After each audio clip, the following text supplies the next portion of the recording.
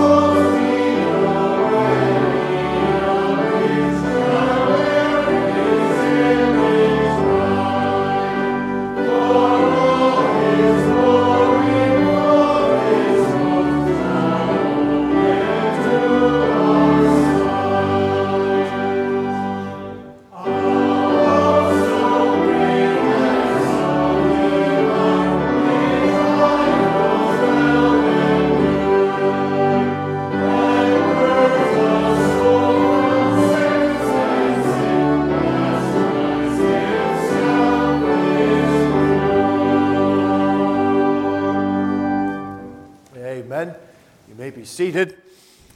Well, it's so true, the words of that final stanza emphasized in our hearts, a hope that we have that is so great and it's so divine.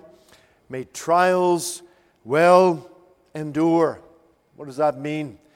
Well, may we take the trials that come to us through the normal course of life. May we take them and place them in perspective. Place them in the right view. And the right view is this: the inheritance we have is so great. It is so divine.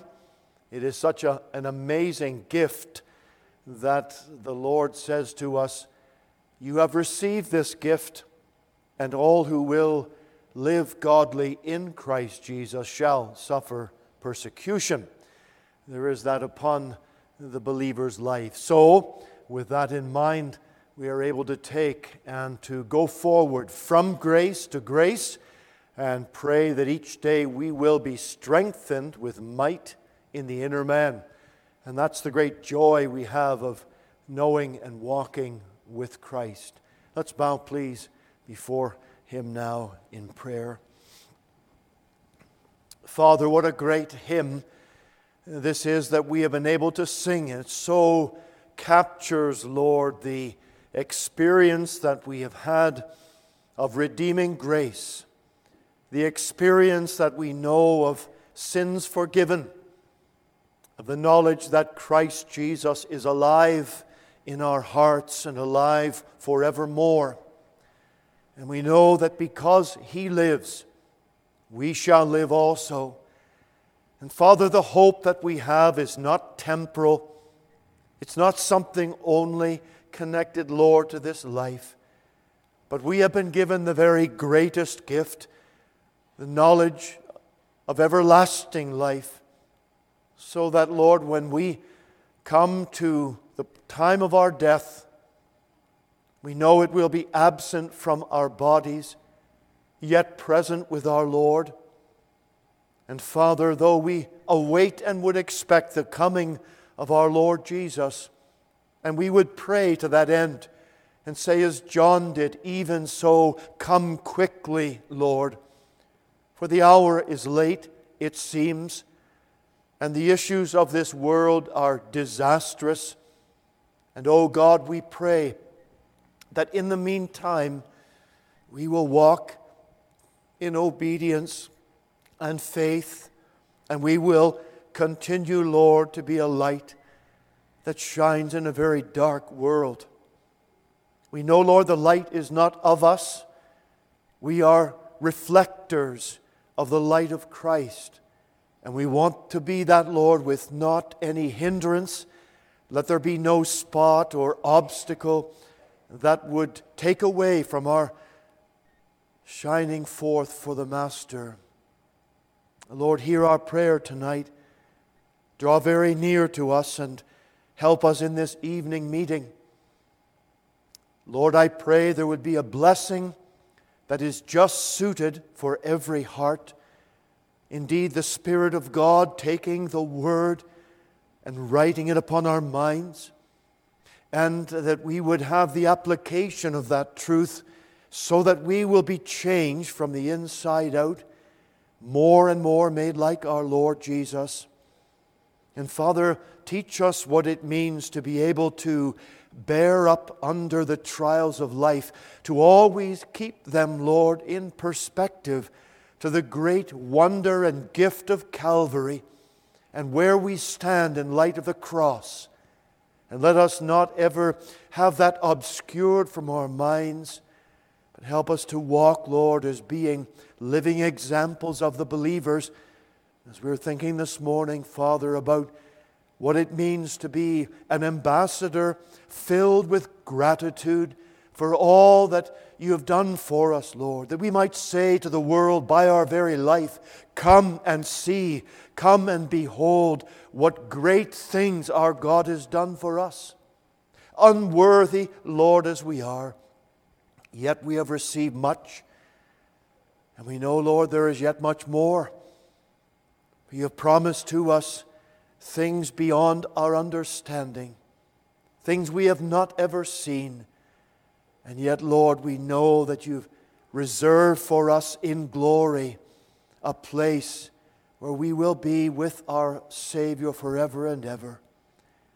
Dear Father, I pray that in the meantime, as we were thinking this morning about those who go through this life with many heavy burdens, physical burdens, they have sickness that is baffling to the medical field.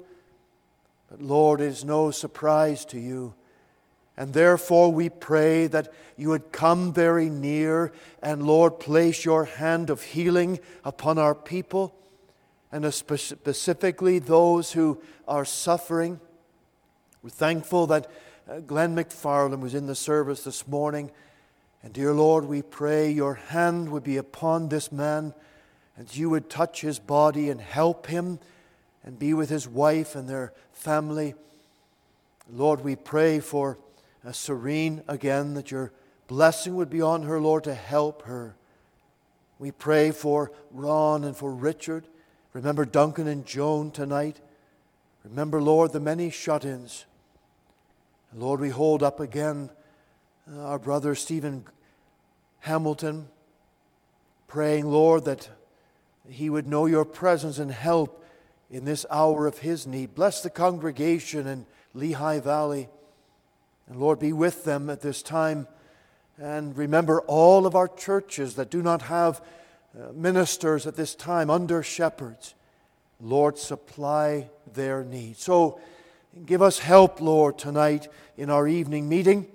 We commit every detail into your hand. And then also, Lord, as we gather after the service for a time of singing and of worship, that our hearts will be filled and that the name of our Lord Jesus would be glorified.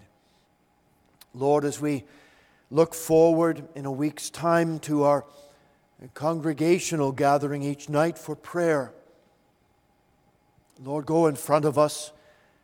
We know that in a human sense we can organize some meetings. We can make plans and preparations.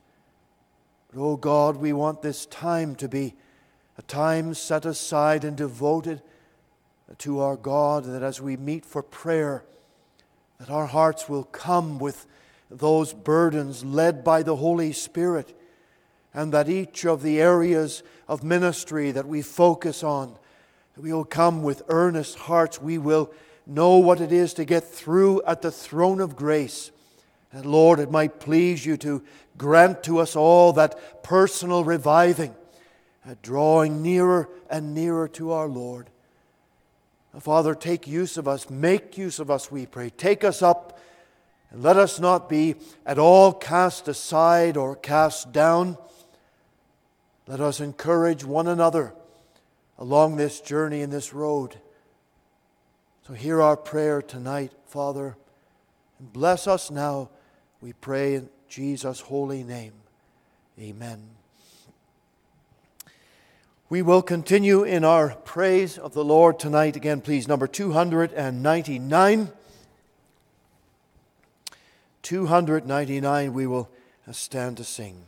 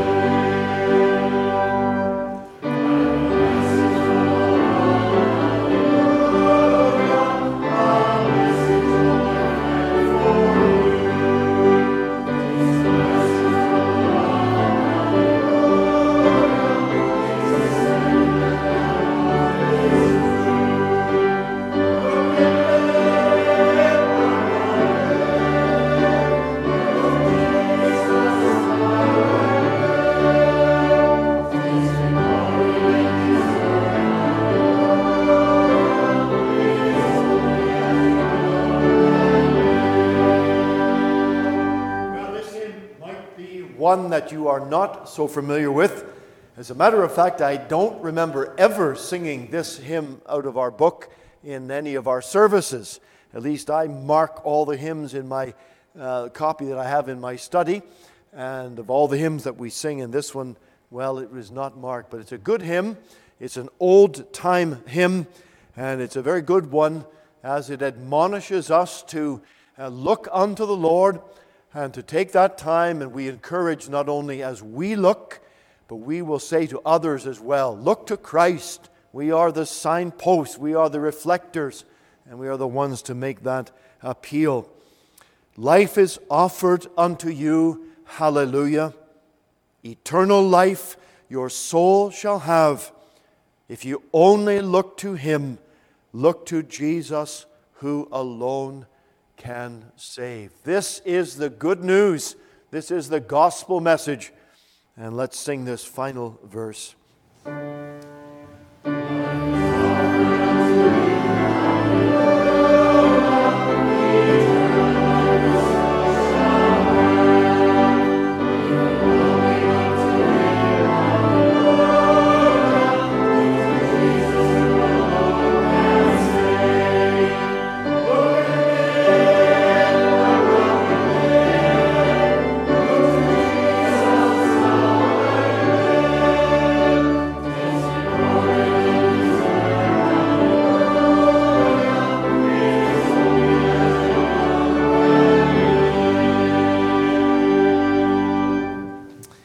You can be seated now when the story of the conversion of C.H. Spurgeon, it's quite interesting. He was, heading to a certain church on a very snowy winter evening in England.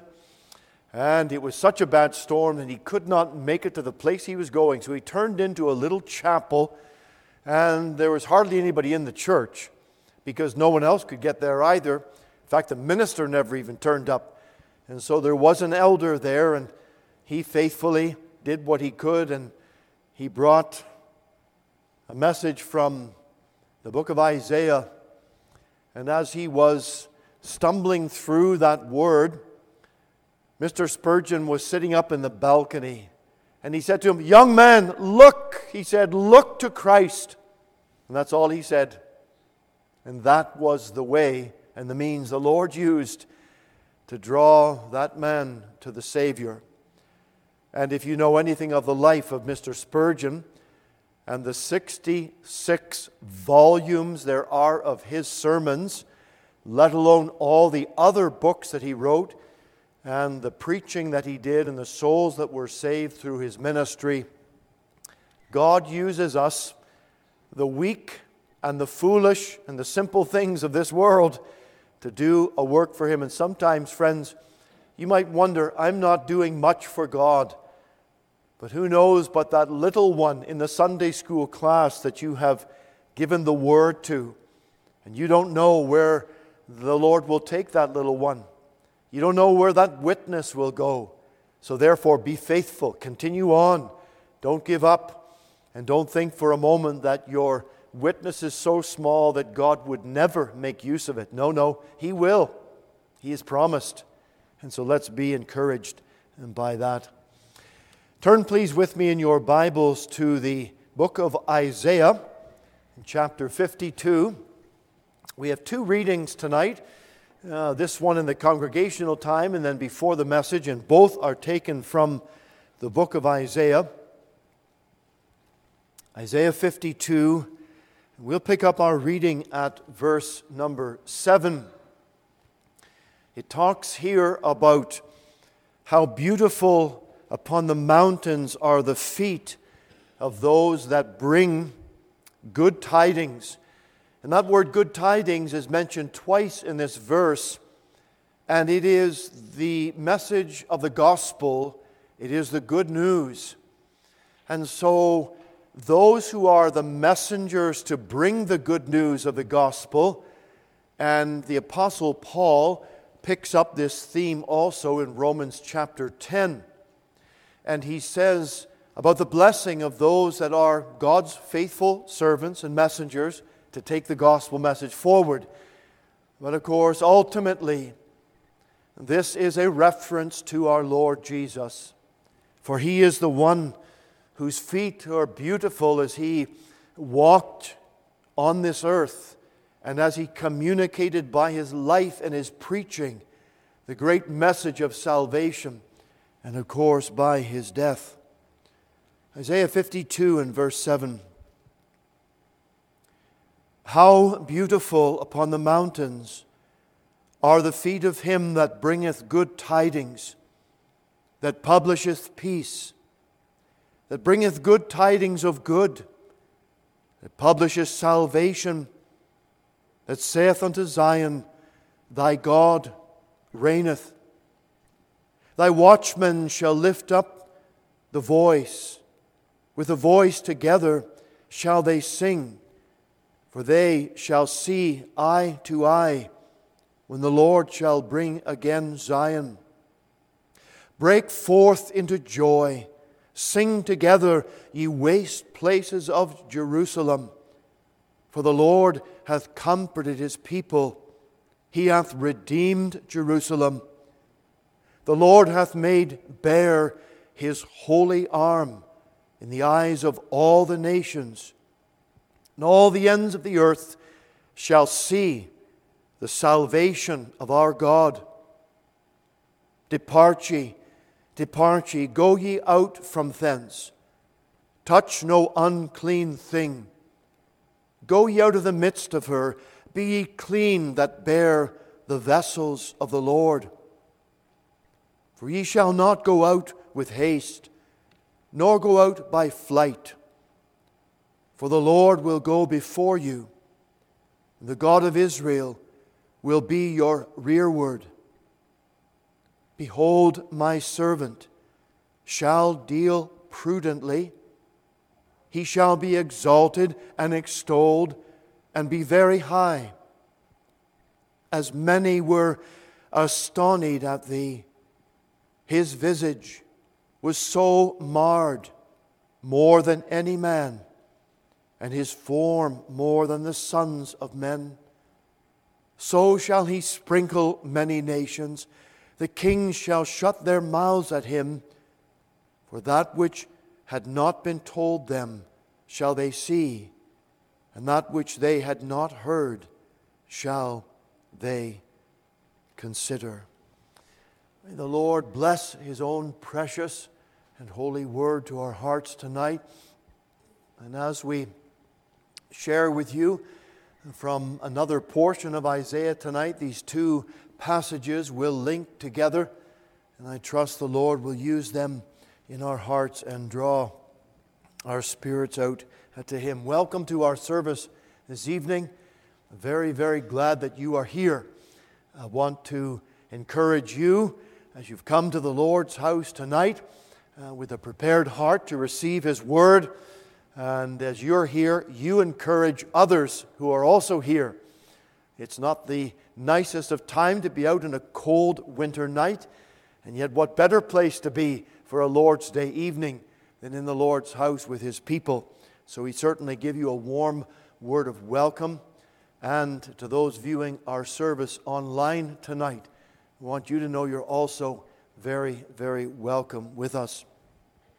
Mentioned this morning about our prayer for Reverend Stephen Hamilton and his health needs. And do please continue to pray for the Lord's servant as he is facing problems health-wise, that the Lord would be very, very near to him, and others in our congregation.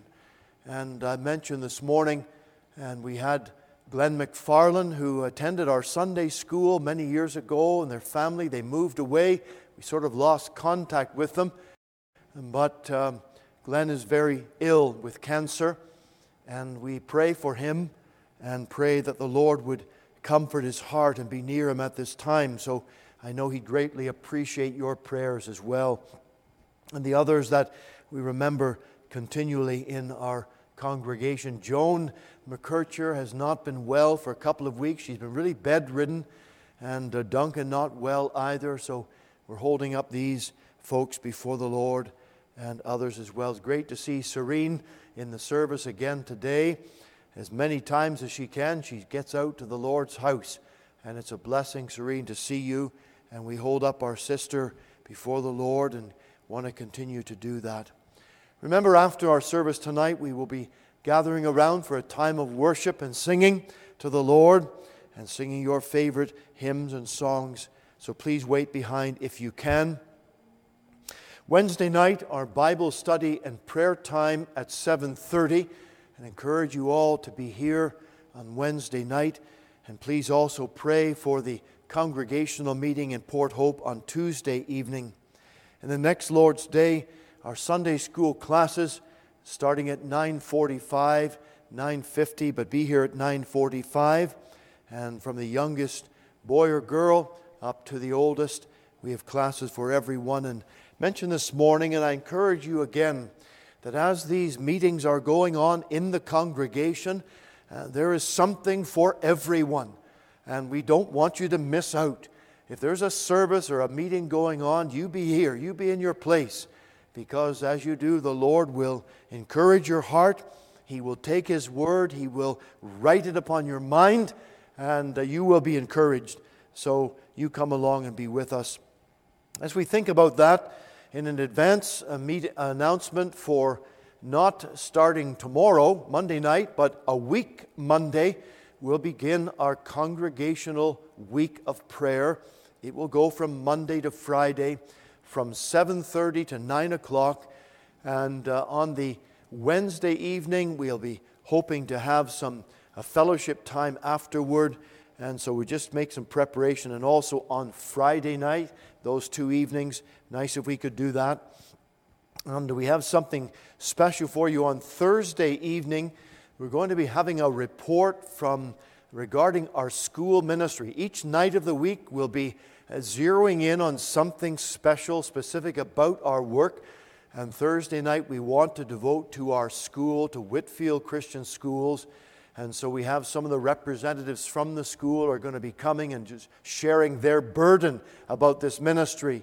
So we're looking forward to that each night, and you set that aside in a week Monday.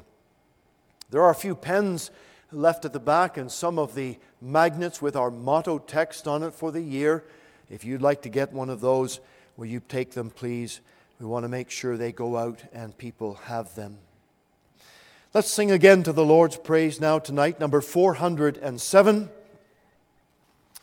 407. And we will stand again as we worship.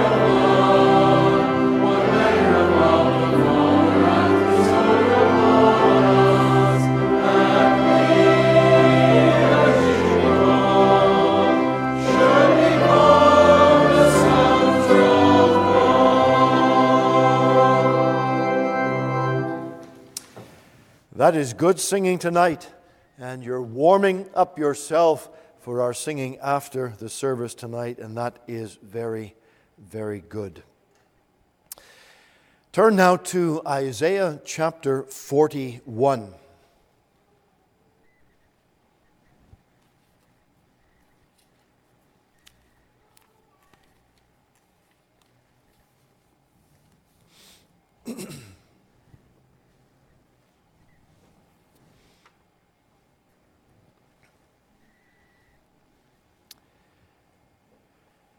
Isaiah 41 at verse 21.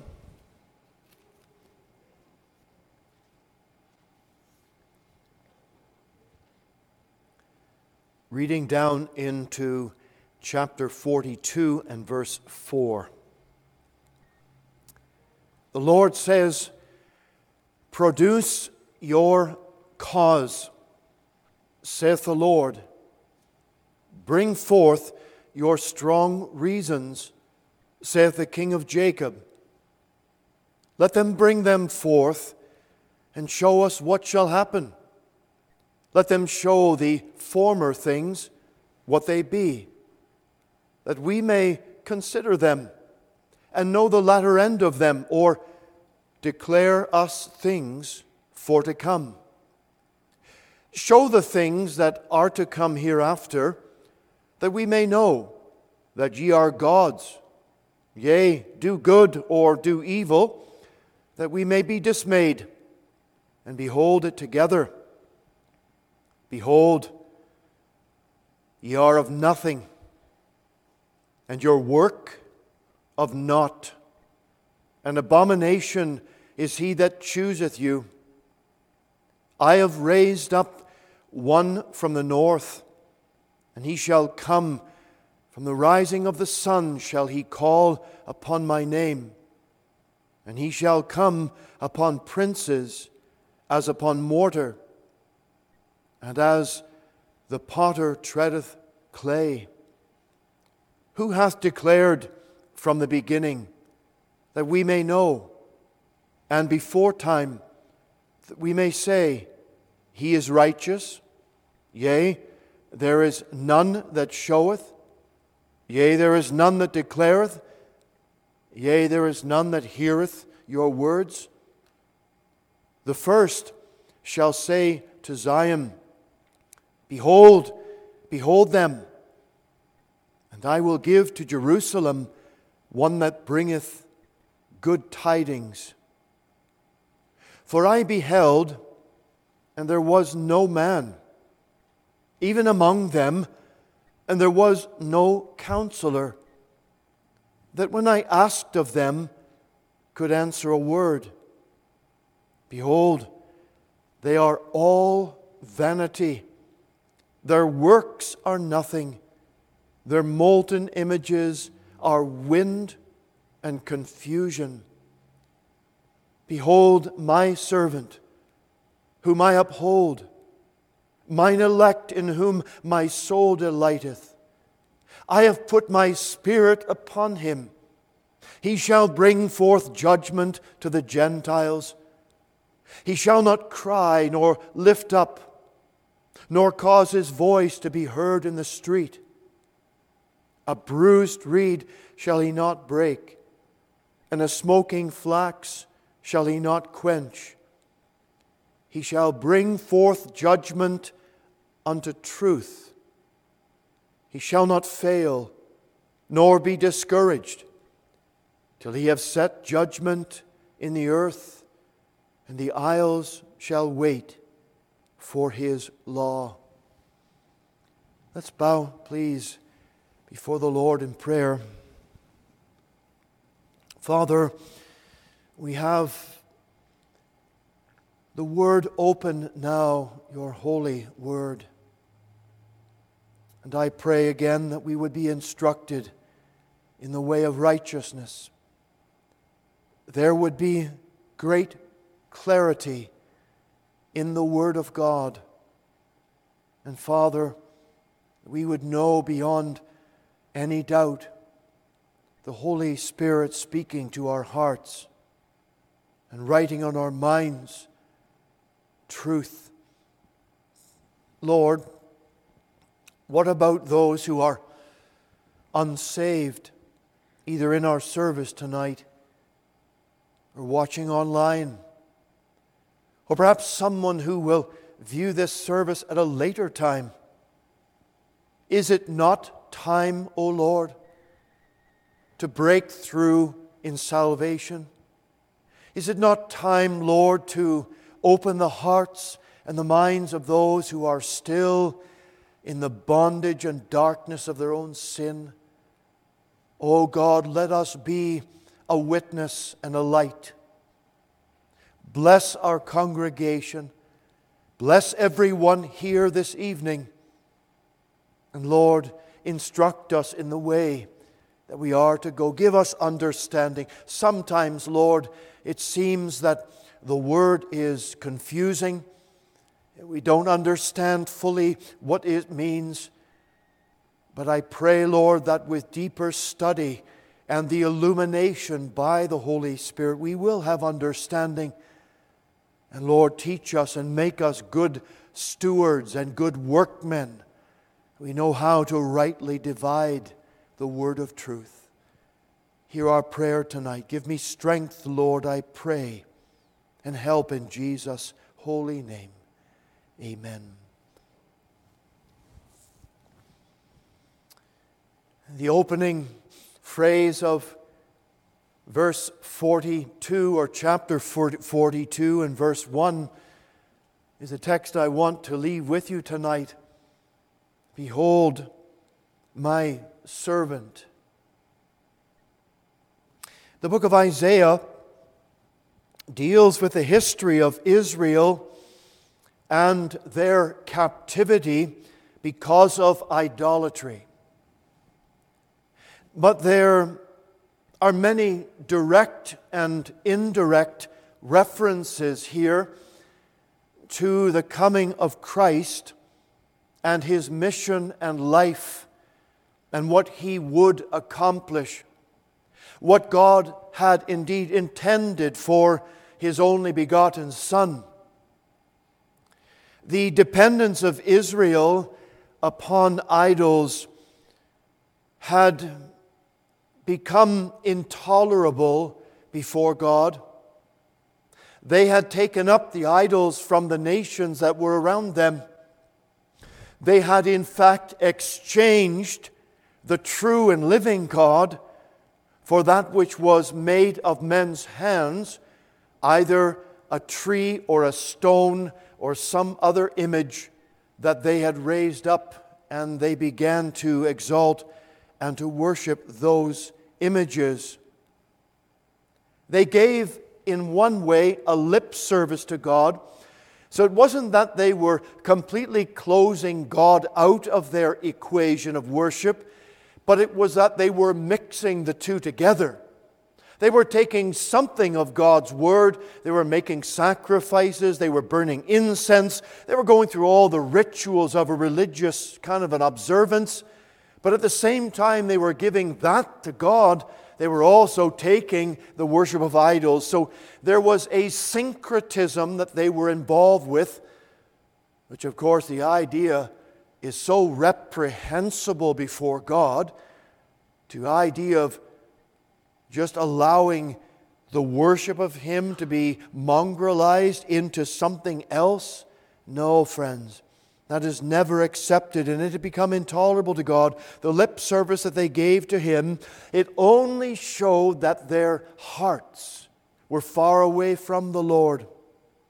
They worshiped these false gods. And of course, they worshiped themselves because they indulged themselves in their own worship. They indulged themselves in what would make them feel good, look good, and also enjoy the pleasures of the flesh. Now, God, through Isaiah, gave them many, many warnings. And in chapter 41, He challenges the people to present in a form a legal argumentation before God, as if they were in a court of law. Look at verse 21.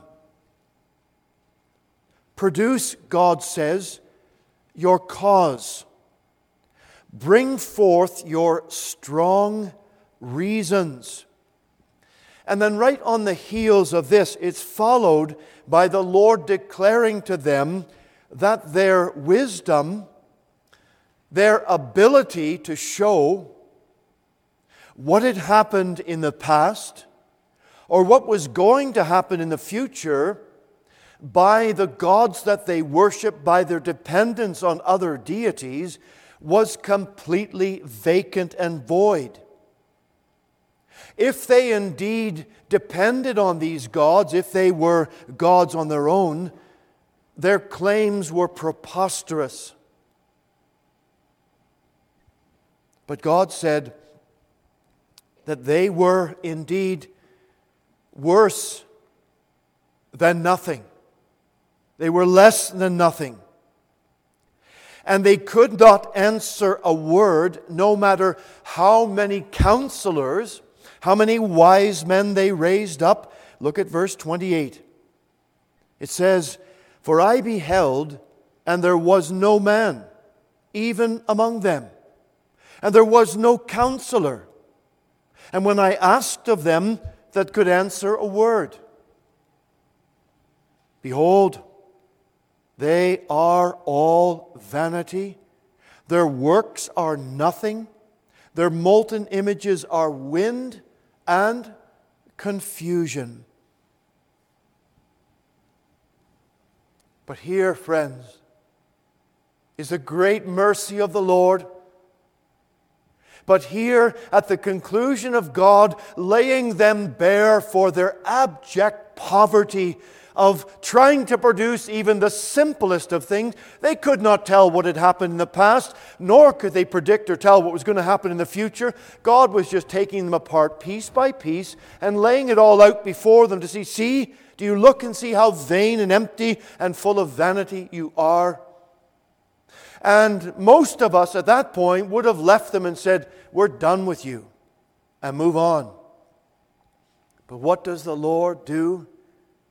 To those who are blind, to those who are foolish, to those who are filled with their own sense of importance, my dear friends, it's the same thing that the Lord has done for us. He has given His grace. And look with the opening verse of chapter 42. What does the Lord say? Behold, my servant. Behold, my servant whom I uphold, mine elect, in whom my soul delighteth. I have put my spirit upon him. He shall bring forth judgment to the Gentiles. He shall not cry, nor lift up, nor cause his voice to be heard. And a bruised reed shall he not break, and a smoking flax shall he not quench. He shall bring forth judgment unto truth. He shall not fail, nor be discouraged, till he have set judgment in the earth. And the isles shall wait for his law. And what God the Father has just done is in the great presentation of truth, of His love, of His mercy, of His kindness. When the people had gone down such a bad road, and they had done all they had done in the face of the living God, He said to them, now I will show you my servant. I will show you my Redeemer. I will show you the Messiah. And He presents to them His only begotten Son. And I pray tonight, friends, as we look at these verses, that we will see again our Lord Jesus Christ and the Father's appeal to behold my servant. And dear friends, I say to you tonight with all my heart, if you are outside of Christ, if you are not born again of His Spirit, you're watching our service tonight online, and it just may be that you have tuned in by accident, as you think, just by chance. Well, I say to you that there is a message of life, there is a message of hope, there is a message of everlasting salvation, because God the Father has said, behold my servant, behold my Son. And as we think about this tonight, I pray that God will use His Word and speak to our hearts. The first point is this: behold, God said, my servant, who is the object of the Father's great delight. The object of the Father's great delight. In verse 1 He says, in whom my soul delighteth. Imagine the Lord saying this. God is talking about His soul. He's talking about who He is in the very depth of His being, the God of heaven and earth. And the Lord is saying to us, I want to tell you in whom I have delight, in whom I have appreciation, in whom I have great fondness. He is my servant. The essence of a servant is one who surrenders his own will to that of the master. We have many examples in the Scripture of those who were faithful servants in a human context. I think of Abraham's servant. His name was Eleazar. He was the chief man in all the household of Abraham. He was, at one time, Abraham said to the Lord, I have no son. Am I supposed to make Eleazar, who is the chief steward of my house, is he to be my heir? Is he to receive all? Were the promises to come to Eleazar? And the Lord said, no, I have yet a son for you. But Eleazar was a very exalted person in the household of Abraham, a faithful man. Everything that Abraham possessed was in the hands of this loyal and faithful servant. And we have other illustrations in the Scripture of those who faithfully fulfilled that calling that was upon them. And the Savior, when He was in the Garden of Gethsemane, in the throes of great anguish, when the pressure and the persecution was upon Him at that time, He was bearing the weight of our sin upon Him in the garden. And He said, Lord, not my will, but Thy will be done. That is the very heart of what it means to be a loyal and a faithful servant. And here the object of the Father's love, the object of the Father's delight is in His servant, whom He refers to here as His only begotten Son. In Matthew chapter 12 and verse 18, we have the words, well pleased, in whom my soul delighteth, in our text. Matthew chapter 12 is looking back to this very portion in Isaiah, and the Father is well pleased with His only begotten Son, whom I uphold. This is support or stand beside, but we also see it means to lift up, to exalt. He says, this is mine elect. What does that mean? It means that the servant of Jehovah is the chosen one by the Father to fulfill the purpose of God the Father in the salvation, in the judgment that shall go out across this world in salvation. I wonder, friend, tonight, can you say of Christ that He is your delight? If you have been saved by Him, then I trust and pray that that will be our daily expression of praise to Him, that we will say, yes, the Lord Jesus is my great delight. I have no greater delight. All the things of this world might bring us some happiness, a measure of it. And the Lord has blessed us with so much in this world we can be thankful for. But never let us allow the things of this world to encroach in upon the delight that you and I are to have for our Lord and Savior. It can be obscured, you know.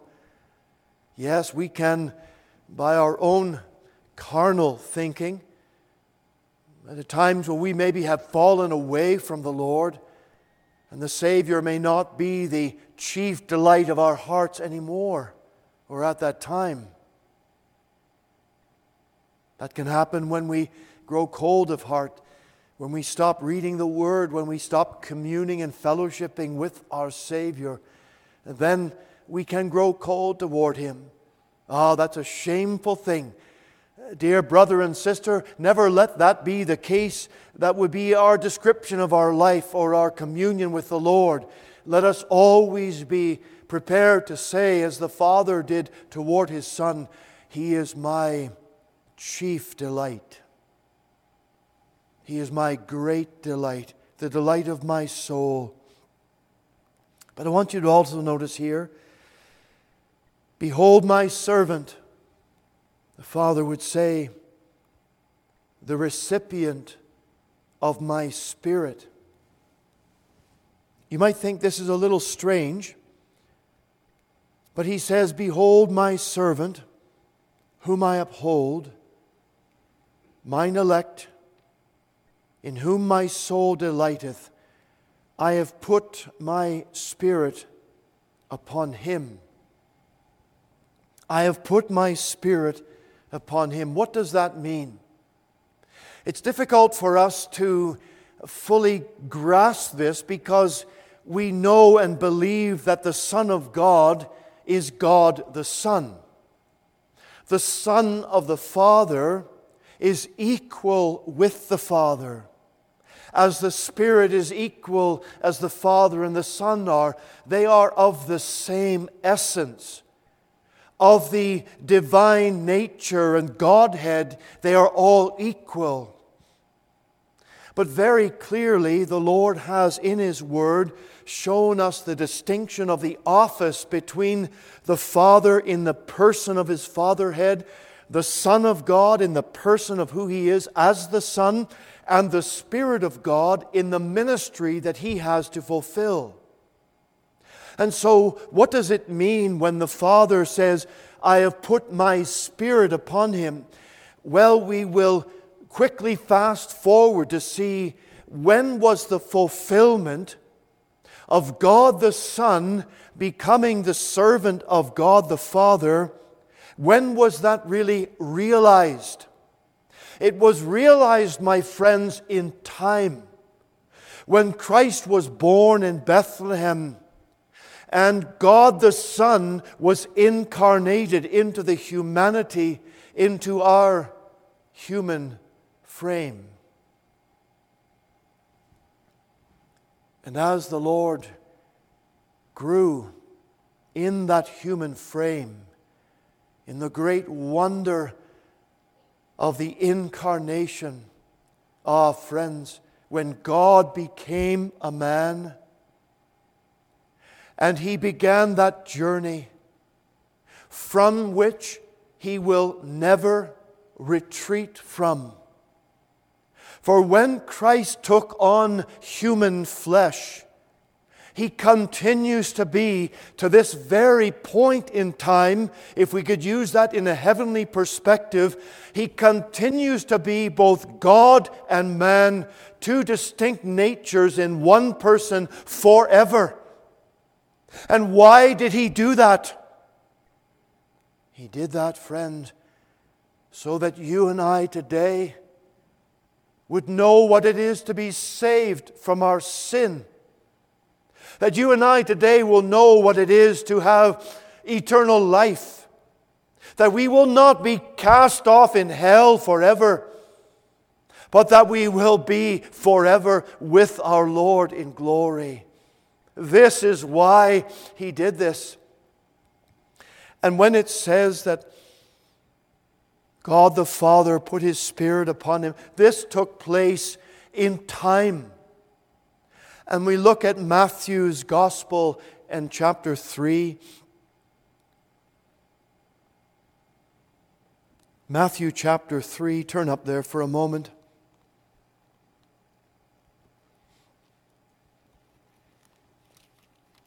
Verses 16 and 17. And Jesus, when He was baptized, went up straightway out of the water, and lo, the heavens were opened unto Him, and He saw the Spirit of God descending like a dove and lighting upon Him. And lo, a voice from heaven saying, This is my beloved Son, in whom I am well pleased. And as the Holy Spirit descended upon Christ, it was in a sense the inauguration of his earthly ministry. And he began at that time to preach the gospel. And he began at that time to reveal his heavenly Father and the will of the Father as the Spirit of God in that physical demonstration came upon the Lord Jesus. It was in time when this occurred. But friends, in the substance of this, we read in Isaiah chapter 11 and verse 2, "And the Spirit of the Lord shall rest upon him, the Spirit of wisdom and of understanding, the Spirit of counsel and of might, the Spirit of knowledge and of the fear of the Lord." And that prophecy in Isaiah 11 verse 2 connects directly with Isaiah 42 and verse 1, and then also fulfilled in Matthew chapter 3. These things are a great wonder. And the Spirit was upon Christ Jesus without measure. In John 14 and verse 14, not only does Christ Jesus possess the Spirit of God, but he identifies the Spirit's ministry of glorifying the Son. In John 20 and verse 22, Christ breathed on his disciples and said, "Receive ye the Holy Spirit." And so as Christ has the Spirit of God in fullness upon him, he then gives and gave the Spirit of God to his people. "Behold my servant, who is the object of the Father's delight. Behold my servant, the recipient of the Father's Spirit." And friend, in the third place tonight, behold my servant, his silence. Look at verse 2 of Isaiah 42. "He shall not cry, nor lift up, nor cause his voice to be heard in the street."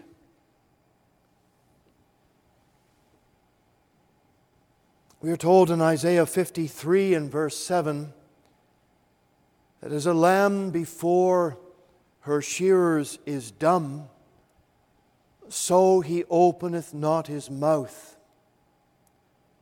And this tells us that Christ would not cry out during the time of his great suffering. He would not speak any vile words against those who unjustly took him and beat him and judged him to be a wicked man, a blasphemer of God. He would not cry out when they were whipping him, an innocent man. He would not cry out as they nailed him to a cruel cross. No, he would be as silent as a lamb. He would not cry out. He would not speak out. In Acts chapter 8 and verse 32, we have the account there of the Ethiopian eunuch. He had been at Jerusalem for the time of Pentecost. He was heading back to Ethiopia, and in his chariot he was reading the prophecy of Isaiah. But he didn't understand what he was reading. And God had providentially turned the feet of Philip, left him from preaching the gospel in Samaria, and told Philip to go down to the desert because God had a job for Philip to do. Friend, if the Lord redirects your steps, Don't be all flustered about that. But trust to the leading of the Lord and wait upon Him. He's got something for you to do which you might not know of at the time. And so Philip, as he was being redirected by God, he met up the only guy in the whole desert. Here's this Ethiopian man in a chariot. And the Lord said to him, Philip, go and talk to that man. And so Philip goes up, and here's this man reading in the middle of the desert, and along comes this stranger. Oh, do you know what you're reading? And well, no, the man said, how can I know if I don't have someone to tell me? And he is reading exactly in the spot where we are told, as a lamb before her shearers is dumb, so he opened not his mouth. And the Ethiopian wondering, who is the prophet speaking about? Because God had already been working in the Ethiopian's heart. He had already been in Jerusalem. Maybe he had heard something, but nonetheless he has the scroll of Isaiah. And he's reading what the prophet says, and he wants to know, who is the prophet speaking about? And just Philip at that moment is able to say, I can tell you who he's speaking about. I know it's the Messiah, the Savior. And Philip began to preach the gospel to him, and that man was saved there and then because he had received the servant of Jehovah. He realized then that it was the Lamb of God, the one who had suffered on Calvary's cross, the fulfillment of all the Old Testament types and shadows. And there he was, the silence. And yet God had already spoken and said, this is the mark. This will be the evidence of who my servant is. He will be in silence. Ah, friends, the wonder of God's holy word. Isaiah wrote this prophecy 700 years before Messiah would come. 700 years, he writes before, of what would transpire on the cross.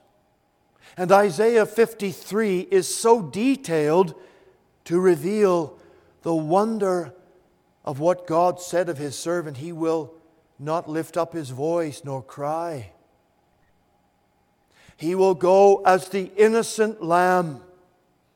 He will go to the cross, and there He will suffer and die for His people. And there, friend, Christ has suffered for us. He suffered there for you, friend. Have you reached out to receive Him yet?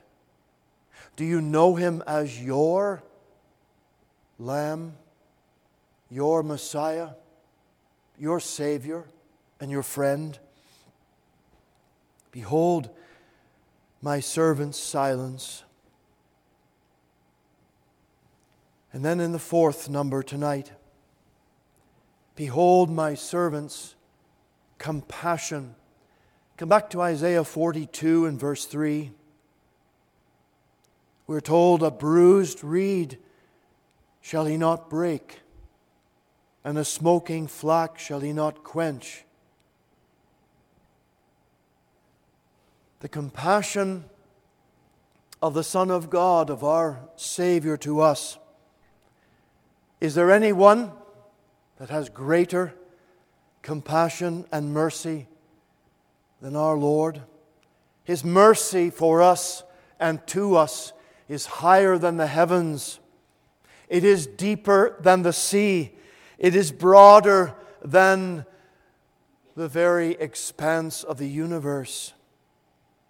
In Psalm 103, verse 11, it says, for as the heaven is high above the earth, so great is His mercy toward them that fear Him. Oh, what can we say tonight of the compassion of our God toward us? What can we say of the mercy that we have received from His hand? Thou hast in love to my soul delivered me from the pit of sin. Is that what He's done for you tonight? If you are a born-again believer, indeed, that's exactly what He has done for us. He has taken us out of the pit of our darkness, the pit of our sin, the pit of our desperation, and He has placed us upon the rock of everlasting salvation. So we know tonight that He is ours, that we are His. And we are told that He will not break a bruised reed. That expression, bruised reed, is used 28 times in the Old Testament.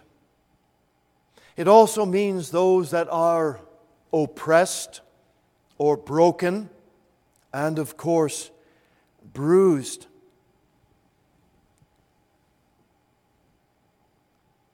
You know, friends, we can be thankful to God tonight that in the time of our great weakness, in the time when we have perhaps strayed away from the Lord, He comes back to us again with great compassion. And if you feel yourself tonight as just a bruised reed, a reed is a very tender and fragile piece of vegetation, and your fingers can just crush it so easily. And when a reed is bruised, when it has been crushed, it has no more strength to stand up, and so it just falls over. And yet the Lord says to us, He will not despise a bruised reed. He will have compassion on us when we are in the height of our weakness, and we would be cast aside and not used and discarded by everyone else, but not by the Lord. For He is so merciful to us. Our Savior is so compassionate to us. And we're told that a smoking flax He will not extinguish, He will not put out.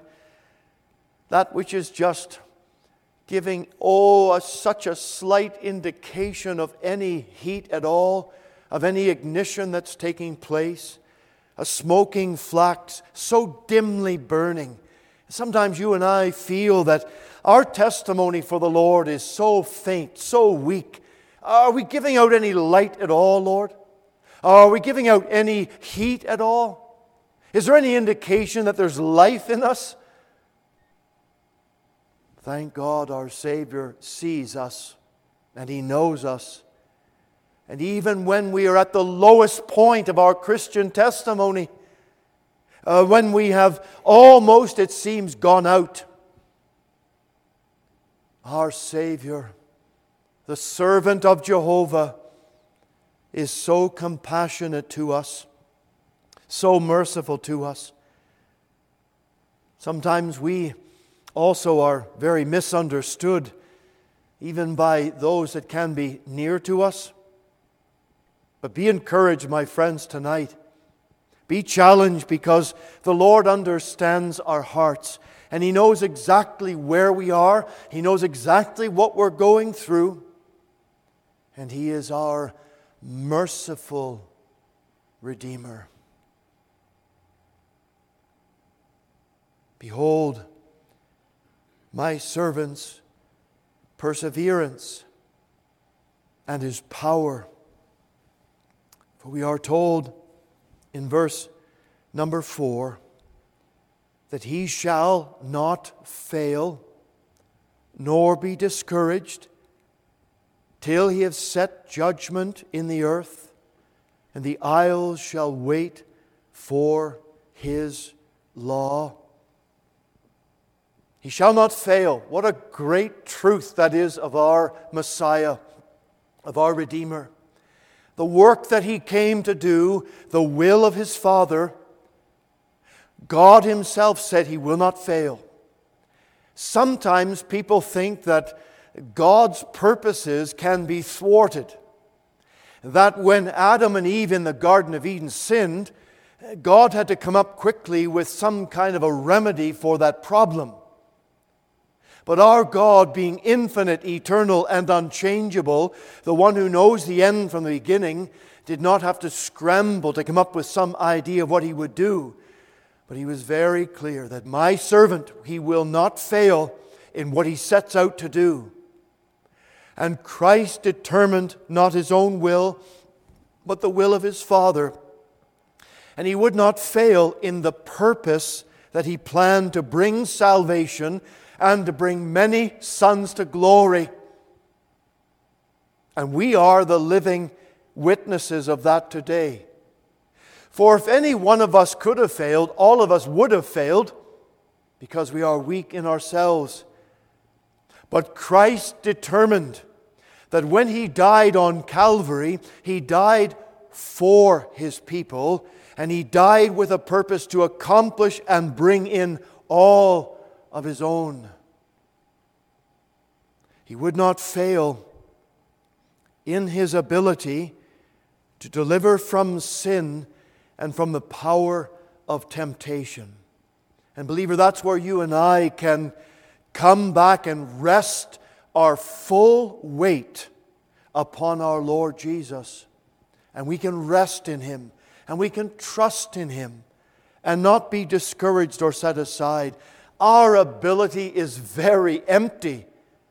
But when we turn ourselves to the ability of Christ, He is almighty, and we may rest in Him. He will not fail. He will not lose any one of His own. Those whom He shed His blood and died for to save, we will persevere unto the end.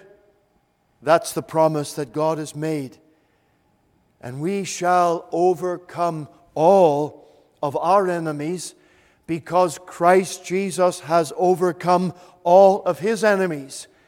And we are told in 2 Thessalonians chapter 2 and verse 8 that when Christ comes back to this world again, that the devil, the Antichrist, the man of sin, will all be destroyed by the power of the Spirit that flows from the very mouth of Christ. He is our great conqueror, our great victor. And we have, my friends, no need to be afraid tonight. What will this do for us? As we look to Christ in every changing scene of our life, it will help us. He will be our guide and our stay for every need. He will help us, friends, for every single conflict that we have. And He is our joy, and He is our triumph. Soon enough, believer, we will behold our King. We will see Christ, and we will be made like Him, for we will see Him as He is. And I ask you the question tonight, will you be there?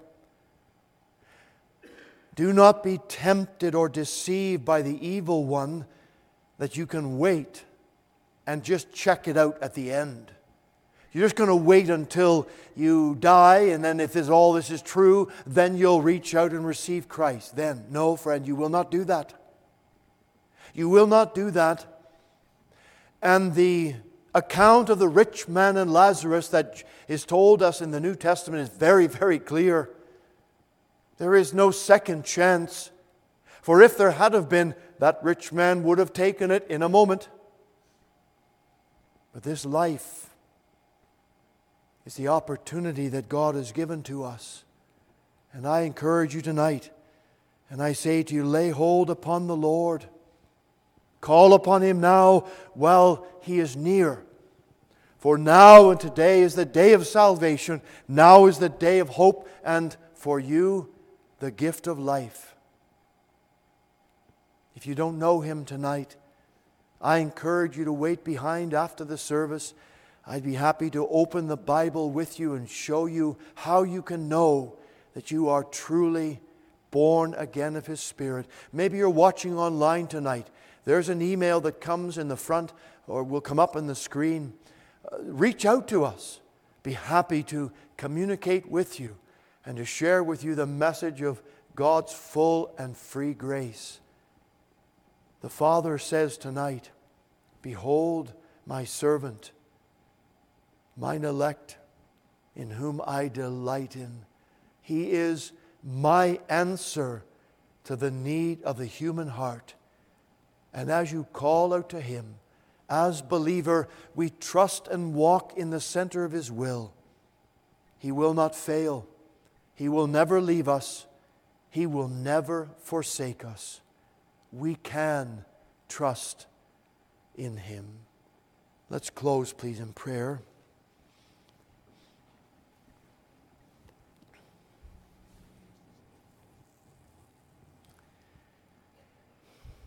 Father, we ask tonight, as we have tried to take this word and show the truth of it, O Lord, the Holy Spirit will do what we cannot do, and you will write it on every heart. Encourage us as your servants. Help us to walk in the center of your perfect will. And dear Lord, save precious souls tonight, we ask. Hear us now as we take some time and spend some time singing and worshiping together.